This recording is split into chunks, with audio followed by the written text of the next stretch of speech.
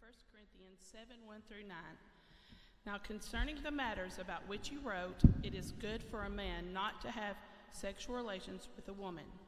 But because of the temptation to sexual immorality, each man should have his own wife, and each woman her own husband. The husband should give to his wife her conjugal rights, and likewise the wife to her husband. For the wife does not have authority over her own body, but the husband does. Likewise, the husband does not have authority over his own body, but the wife does. Do not deprive one another, except perhaps by agreement for a limited time, that you may devote yourselves to prayer, but then come together again, so that Satan may not tempt you because of your lack of self-control. Now as a concession, not a command, I say this: I wish that all were as I myself am, but each has his own gift from God, one of one kind and one of another.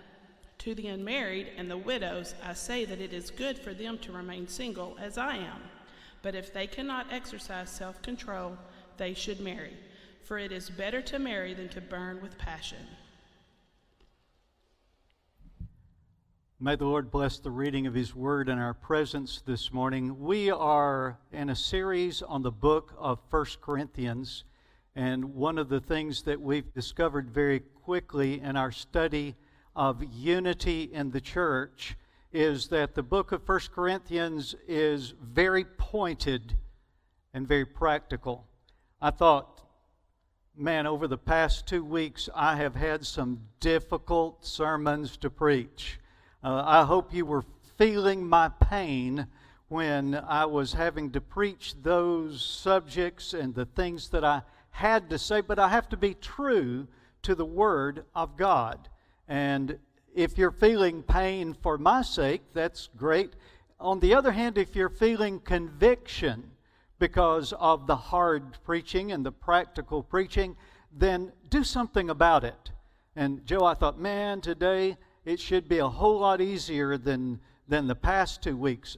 I'm preaching about something easy. And then I realized, oh man, I'm preaching about marriage. What's easy about marriage? Not a lot. And I want to tell you that in answering some questions about marriage, boy, you guys are a tough crowd this morning. I got 2 giggles out of the whole crowd. Are you feeling conviction already? Is that what it is? Now, I want to tell you that in dealing with marriage this morning, this is not an exhaustive study, a theological treatise on marriage. Rather, understand the context. Paul says, about those things you ask about, they had asked some specific questions about marriage. And so what I'm going to be doing is basically summing up that whole 40 verses of chapter 7. Instead of doing 40 verses, we're doing 4 questions that they had asked and Paul answered about marriage. And my hope is that the Word of God will find lodging, that God will bless by His Spirit, and we will all learn something or commit to something through the message today. Again, 4 questions about marriage. The first question, should I get married? Now, there are people here in the service this morning who are probably asking themselves that question. Not necessarily just young people. There are others who may be asking the question, shall I get married? Well, I need you to understand something. God created marriage for our happiness. Chapter 7, verse 2 says, each man should have his own wife and each woman her own husband. That is as God designed it. By the way, my analytical mind, I don't say that braggingly, I break things apart. Is that a good thing, to always break things down? When I see that, and I'm talking about practical preaching, the first thing I see is there's no such thing, according to the Apostle Paul, I'm going to need that water. There's no such thing as homosexual marriage. Each man should have his own wife and each woman her own husband. He made us male and female. Adam and Eve were the first couple, and that is the example. I know that open thinkers and people who consider themselves progressive today may disagree with that. Take it up with God. Don't argue with me. He's the one who created us, and that's how He made it, and that is God's rule. That's not Lynn's rule. That's God's rule. My apologies. The other thing, having worked in Africa, and none of you ever thought about this. I know you didn't. But that verse also prohibits polygamy. Now, see, I had to deal with polygamy in Africa, and I had to search the Bible and learn very clearly what the Bible says about polygamy. Now, I've told some of you before that Brenda always said that if I was going to have another wife, she wanted to be the city wife. She didn't want to be the country wife, because the country wife had to raise the children, take care of the in-laws, and do all the farming. She said, if you take another, I am going to be the city wife, not the country wife. Well, I've also jokingly, some of you have heard me say, Mark Twain was answering the question, where does the Bible ever say anything against polygamy? He says, well, any fool knows that.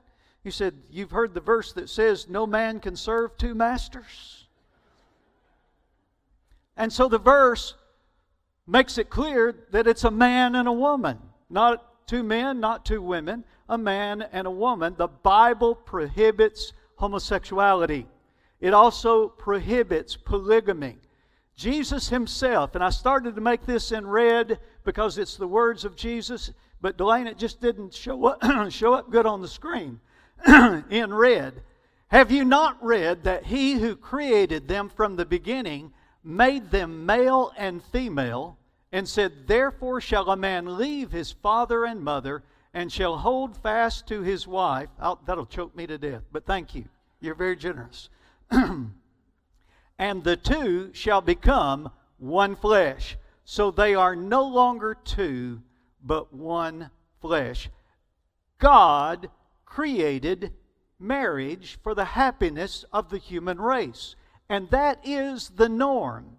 Most of us, most people will be married. Any other plan keeps us from fulfilling the commandment of God to replenish the earth, because there is no procreation in homosexual marriage and in singleness. And so this is God's primary plan. You say, well, why did He start with singleness first? And He did. You remember that I said He was answering questions that they had asked Him. Shelley, I think that they wrote to Him and said, shouldn't people be single? And so He answered their question, and He said, yes, it's okay to stay single. By the way, some of us need to hear that. It's okay to not be married if you're able. He says, now concerning the matters about which you wrote, it is good for a man not to have sexual relations with a woman. Now, it's amazing the different ways that phrase is translated. In King James, in the old translation, it said, good for a man not to touch a woman. Well, I'd be in trouble because I'm a hugger. You know? Some of you should have said amen to that. You've learned that. But some of you men have been embarrassed because I hug men too. I'm a hugger. Of course, I've learned, Don, who not to hug, you know. Why did I say Don's name when I said that? And when it says not to touch a woman, the literal translation is to be fastened to a woman. You can understand why this translation says what it does. But it's talking about marriage. It's okay to be single. It's good to be single. But it's better to be married. So what's the criteria? How do you decide whether you should be single or not? He was teaching about divorce, and divorce must have really been common in Christ's day, Because the disciples, when he told them you can't just up and get a divorce because you want one, he gave a specific reason for divorce. The disciples said to him, if that's the way it is, it's better not to marry. It's better to stay single, to never be married. But he said to them, not everyone can receive this saying, but only those to whom it is given. And he gave different classes of singleness. He says there are eunuchs, there are singles. He does not necessarily mean a eunuch. He is talking about singles who have been so from birth. Now, there are people who are born to be single. The problem is some of them are married, and it makes them very hard to live with. Come on, this is a heavy subject. You can. But seriously, there are those who have the gift from God from birth not to need a mate. And if that's the case, then it's okay for them to be single. I'm really going to dive off the deep end. I will say to you that there are people who are born, there are men who are born with a more effeminate nature in their characteristics. That does not mean that they're homosexual. Nobody is born a homosexual. No one. They make that decision. Sometimes we force people into that category because a man is effeminate or a woman is strong in character. And so we pigeonhole them and they feel they have no other choice, and it is a sin against God when we do that. Even some people have same-gender attraction. Listen to me. There is no difference in same-gender attraction and other gender attraction until it's acted upon. Because someone is attracted to someone of the same gender is not any more a sin than if I'm attracted to a woman other than my wife. Both are lust. It only becomes a sin against God that is an odious sin when they act upon it. All of us have temptations that we reject. But when you act upon that desire, that's when it becomes odious to God. We need to understand that. There are those who've been that way from birth. There are others who've been made eunuchs by men. That is physical castration. There are eunuchs who've made themselves eunuchs for the sake of the kingdom of heaven. They've made a commitment that they will remain celibate. They will remain single for all of their days. Let each one who is able receive this. Not everybody can do that. Not everyone can make that commitment. Paul says in verses 6 and 7, now as concession, not a command, I say this, I wish that all were as I myself am, that is, single, but each has his own gift from God, one of one kind and one from another. If you feel that God intends for you to be single all your days, remember that verse that Cheryl read. She did a good job of reading it without blushing. It's better to marry than to burn with lust. If you cannot remain single and celibate and be faithful in your sexuality, faithful to God, it's better to marry. It's okay to be single. It's better to marry. The next question in Shall I Get Married? The issue is intimacy. I did not have her read all of that, but I do need to tell you that intimacy, sexual intimacy, is important in marriage. He said, I guess she did read all that, but because there's so much sexual immorality, each man should have his own wife and each woman should have her own husband. The husband should fulfill his wife's sexual needs, and the wife should fulfill her husband's needs. The wife gives authority over her body to the husband, and the husband gives authority over his body to his wife. Do not deprive each other of sexual relations unless you both agree to refrain from sexual intimacy for a limited time so that you can give yourselves more completely to prayer. That indicates that both the husband and the wife have their needs, and neither has control over their own bodies, but each, out of benevolence, out of love, and out of care, makes themselves available to their mate to satisfy those needs. Sexuality in marriage is God ordained.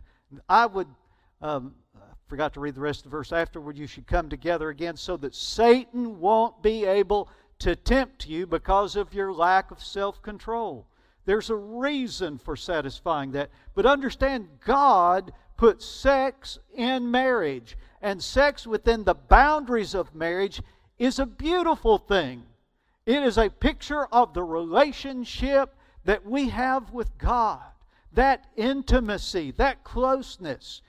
He put it in marriage for more than procreation. It is intended to be enjoyed within the bounds of marriage. One of the problems we have in our day is that too many couples, once they become engaged or even before they become engaged, act as if they were married. That's hurtful for the resulting marriage. Let me encourage our young people. Stay pure. Save yourselves for the mate that God will give you. And God will bless you for it in your marriage. For all of us, ladies, men, husbands, wives, sex is to remain within the boundaries of marriage. That goes against Hollywood, that goes against the modern culture. Stay faithful to your mate, because that intimacy is important. He ordained the intimacy, and He ordained the boundaries of that intimacy. Second question, should I stay in this marriage? That may be a weird question to ask in a Baptist church, but let's put it in context. I said, Jace, that he's answering questions that the church at Corinth had sent to him. It's obvious that that was one of the questions, right? Shall I stay in this marriage? Now understand what had happened, Terry. Some of those members of the church at Corinth were already married when they became believers in Jesus Christ. And now what do? I'm a Christian. My husband is a heathen. Some wives think that all husbands are heathen. But I'm a believer and my husband is a heathen. Or I'm a believer and my wife is an unbeliever. Now what do? She's going to the temple. She's going, and understand, for the wife whose husband is an unbeliever. You remember what I said went on at the temples in Corinth in that day? There were temple prostitutes. That was a part of the worship. That is unbelievable to us, and yet it was common in that day. What do I do now that I'm a believer and I was married when I became a believer? First of all, we need to understand that God hates divorce. It was never His plan. It was given as concession where there was sexual immorality. In the NLT, Malachi 2:16 says, "For I hate divorce, says Jehovah, the God of Israel." God hates divorce. Jesus said, "Therefore a man shall leave his father and his mother and hold fast to his wife, and the two shall become one flesh. So they are no longer two, but one flesh." That's a quote from Genesis. I don't know whether God said that in Genesis or Adam said that in Genesis, but it's recorded in Genesis. "Therefore shall a man leave his father and mother." That whole thing is in the book of Genesis and is quoted several times throughout the New Testament. Jesus added, "What therefore God has joined together, let not man separate." I need you to understand something. Don and Mary, when you went to the altar and you exchanged those vows, the preacher may have married you legally, but God married you. You know, if we would understand that, there'd be less divorce. I still laugh when I think about the quote from Billy Graham's wife. Before Billy Graham died, somebody was interviewing her, talking about how long they'd been married, and said, "Did you never consider divorce?" She said, "Oh, no. Never considered divorce. Murder, yes, but divorce, no." Let not man separate. God joins you together. And we need that understanding that God created marriage. And when you stepped to the altar and made those promises to each other, hey, even, get me, there's no record of how to do a marriage, how to do a wedding in the Bible. And traditions change.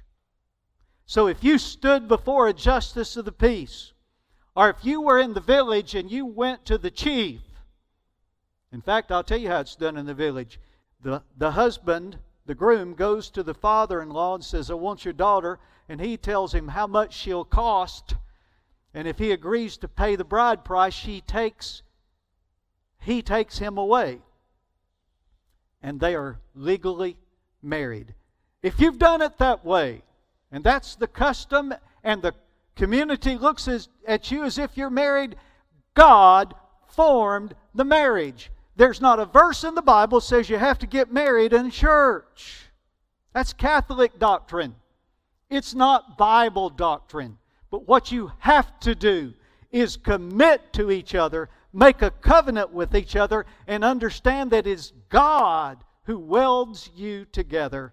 And you make a vow never to break that vow, never to break that weld. Should I stay in marriage? Well, he explains believers should stay together. Believers, some of you say I go too fast on some of those slides and you can't write it in. It says believers should stay together. To the married, I give this charge, not I, but the Lord. In other words, God, the Lord Himself spoke about this. The wife should not separate from her husband. But if she does, she should remain unmarried or else be reconciled to her husband. And the husband should not divorce his wife. Believers should make the marriage work. Work at marriage. I know that the exception to the rule, the excuse for divorce that Jesus gave is if there is sexual immorality in the marriage. In that case, you may divorce your spouse. But I need to tell you something. God still hates divorce. And if you can make the marriage work, work at it. Understand, marriage will always be work. Not a single amen. Wow. Marriage will be hard work. But I need to tell you that thing about sexual immorality. Statistics demonstrate that marriages, in a majority of cases, survive an affair. You say, my husband's having an affair, my wife is having an affair, I have to divorce them. No, you don't have to. You may get to the point where you have no other choice because they're going to leave. But if you can save your marriage, stay with your mate. On the other hand, believers should stay in the marriage if they possibly can. The lost spouse wants to divorce. He says, let them go. Allow them to leave.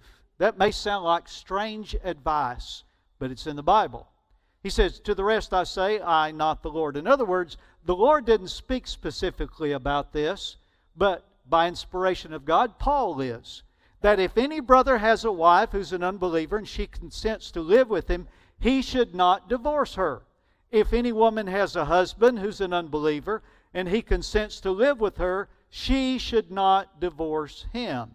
For the unbelieving husband is made holy because of his wife, and the unbelieving wife is made holy because of her husband. I need to explain that. That does not mean that your lost husband is saved because you're a believer and he's not. What it means is your marriage is sanctified. You're not living in sin. God has joined you together. Your marriage is sacred. And so the marriage is sacred even though only one of you is a believer. He also says because otherwise your children would be unclean. Do you understand what that means?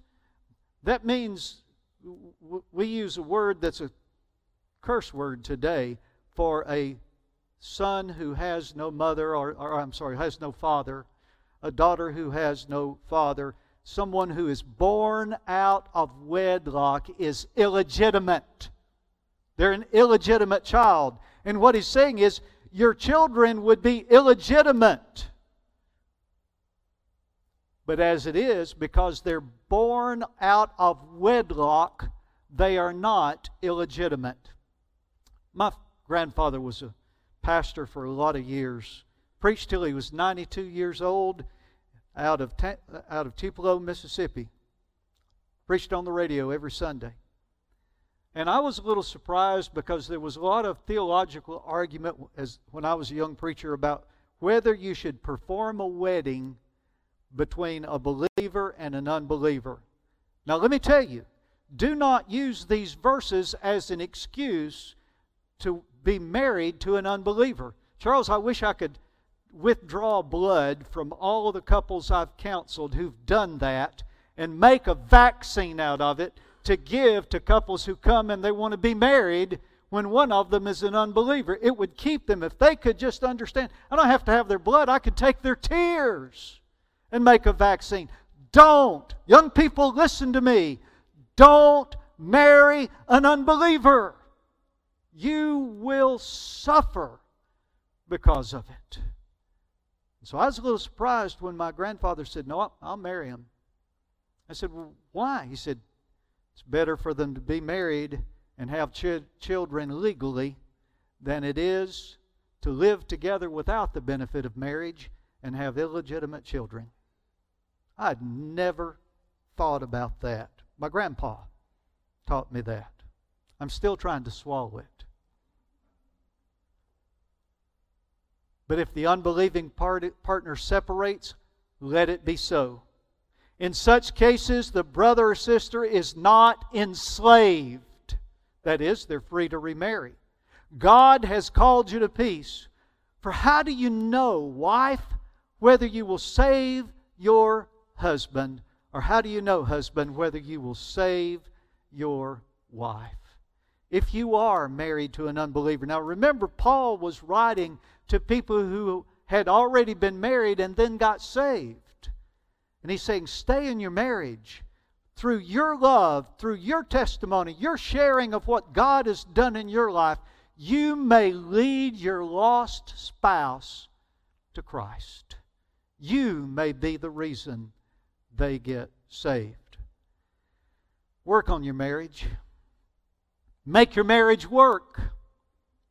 God intends your marriage to last forever. The third question, by the way, is what impact will it have on my service to God? If I stay single, if I get married, what difference does it make? Not many people think about that. Not many people, I'm afraid, ever ask the question, how will getting married or not getting married, or who I marry, how will that impact my service to God, my ministry to the Lord? Well, for one thing, being single means more freedom to serve. In chapter 7, verses 32 and 34, he says, I want you to be free from anxieties. The unmarried man is anxious about the things of the Lord, how to please the Lord. And the unmarried or betrothed woman is anxious about the things of the Lord, how to be holy in body and in spirit. If you're single, there are less complications and it is easier not to be distracted and to be dedicated to the Lord. But remember, not everyone has that ability. Being married means service becomes more complicated. Service becomes more complicated. But the married man is anxious about worldly things, how to please his wife, and his interests are divided. But the married woman is anxious about worldly things, how to please her husband. Remember that verse I shared with you, no man can serve two masters? No, that's a joke. But the truth is, we do have to take care of our wives. And the wives have to take care of their husbands. And we have to take care of our children. And one of the problems as a pastor, as I lead this church, and this is something every church deals with. I say that every church should think about this, but not every church does. Because churches often plan so many events that marriages are hurt by the church. You've got something on Monday night, Tuesday night, Wednesday night, Thursday night, Saturday morning, 3 services on Sunday. I'm in the choir. I play music. I teach a class. I'm a part of the Wednesday night children's program. When do I have time for my family? Let me tell you, we need to be careful about that, church, because God blesses marriage. Marriage is a blessing, and we need to make sure that we're helping our marriages and not hurting them. We need to build marriages and not destroy them. Then the final question, am I free to remarry? I've already answered that question about the believing woman or believing man whose spouse left them. Let them go, and you are free under those circumstances. But the context of the verses that I'll read to you are specifically about widows and widowers. The general rule is this: one is bound as long as his or her spouse is living. That's chapter 7, verse 39. Now, I need to say this. We close a wedding by saying, as long as you both shall live. Now, that's not a motive for murder. It is a lifelong commitment.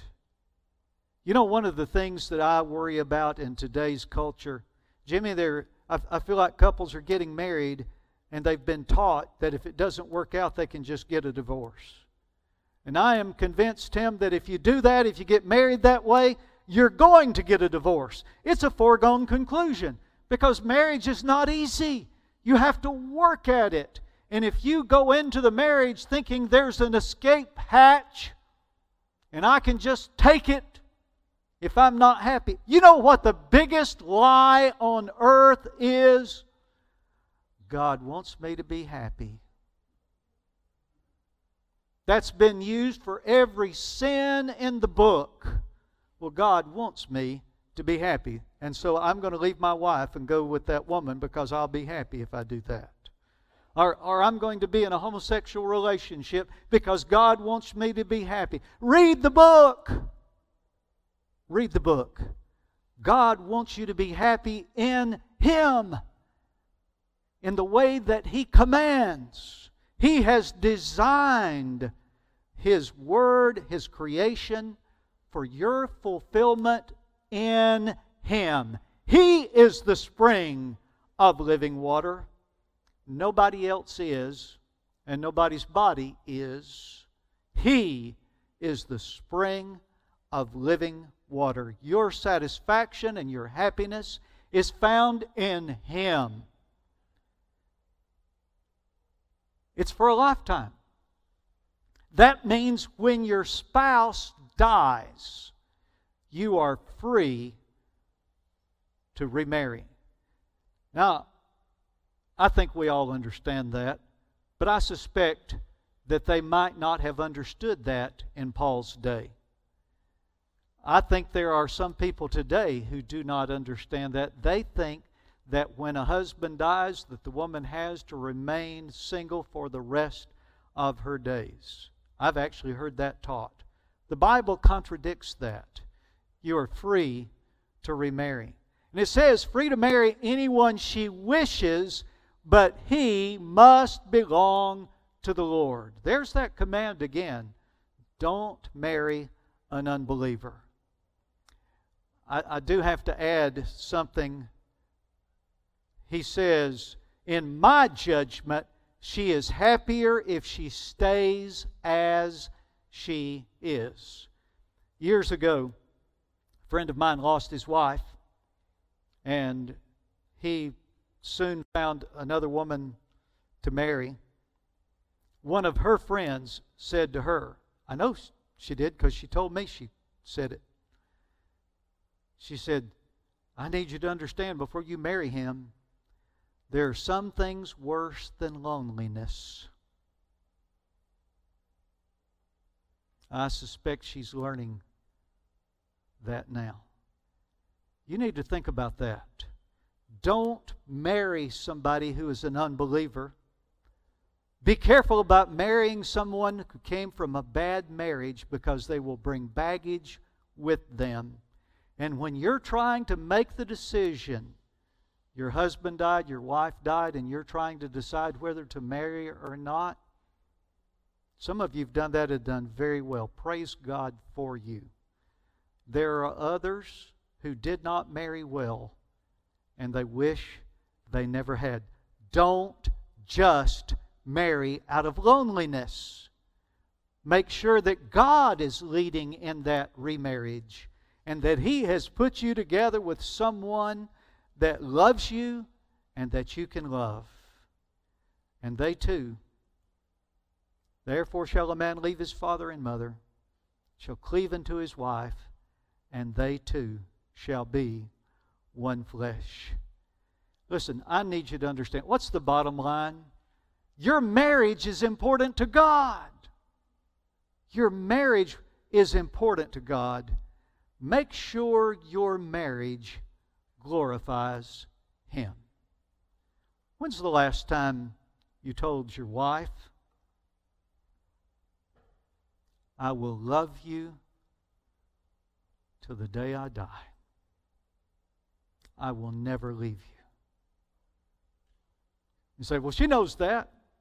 Bet she'd love to hear it. Not a woman said amen. Wives, when's the last time you said to your husband, you're the only one I want. There's nobody else. I love you with all my heart, and I will never leave you. That's important, guys. That covenant, that commitment, repeated often, is countercultural. It's against what the world teaches, but it's fundamental for a marriage that glorifies God. I've said to you many times that I believe in practical preaching, and therefore I believe in practical invitations. So I'm going to give a multiple invitation right now. If you're on the live stream, you can do this too. I'm going to ask all of you, present or on the live stream, if you're sitting by your mate, all of you bow your heads and close your eyes, please. If you're sitting by your spouse, reach over and take his or her hand right now, please. It's all right, you've already contaminated each other before you got here, so it's okay to hold hands.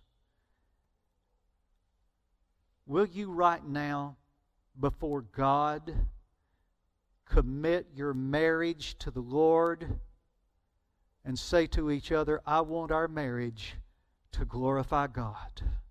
Will you do that? Whisper it, say it loud. I don't care.